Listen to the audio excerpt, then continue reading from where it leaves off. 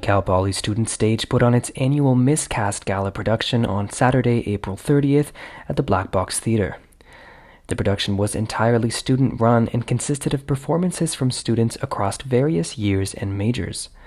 The show featured actors singing songs or performing monologues in characters they wouldn't usually be cast in, such as women playing traditionally male roles and vice versa. Co-manager of Miscast Theatre and Psychology major Sarah Smith says that one of her hopes for the gala was for audiences to see the characters in a different light they may never have considered before.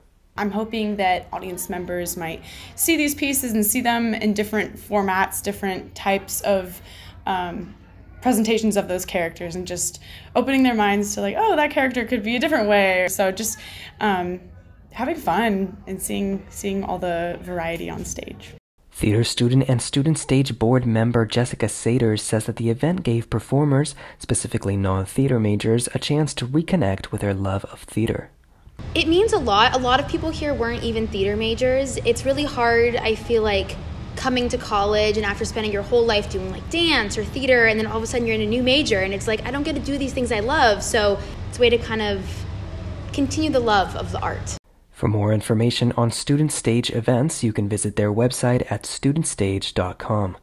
For Mustang News on KCPR, I'm Nico Vinuela.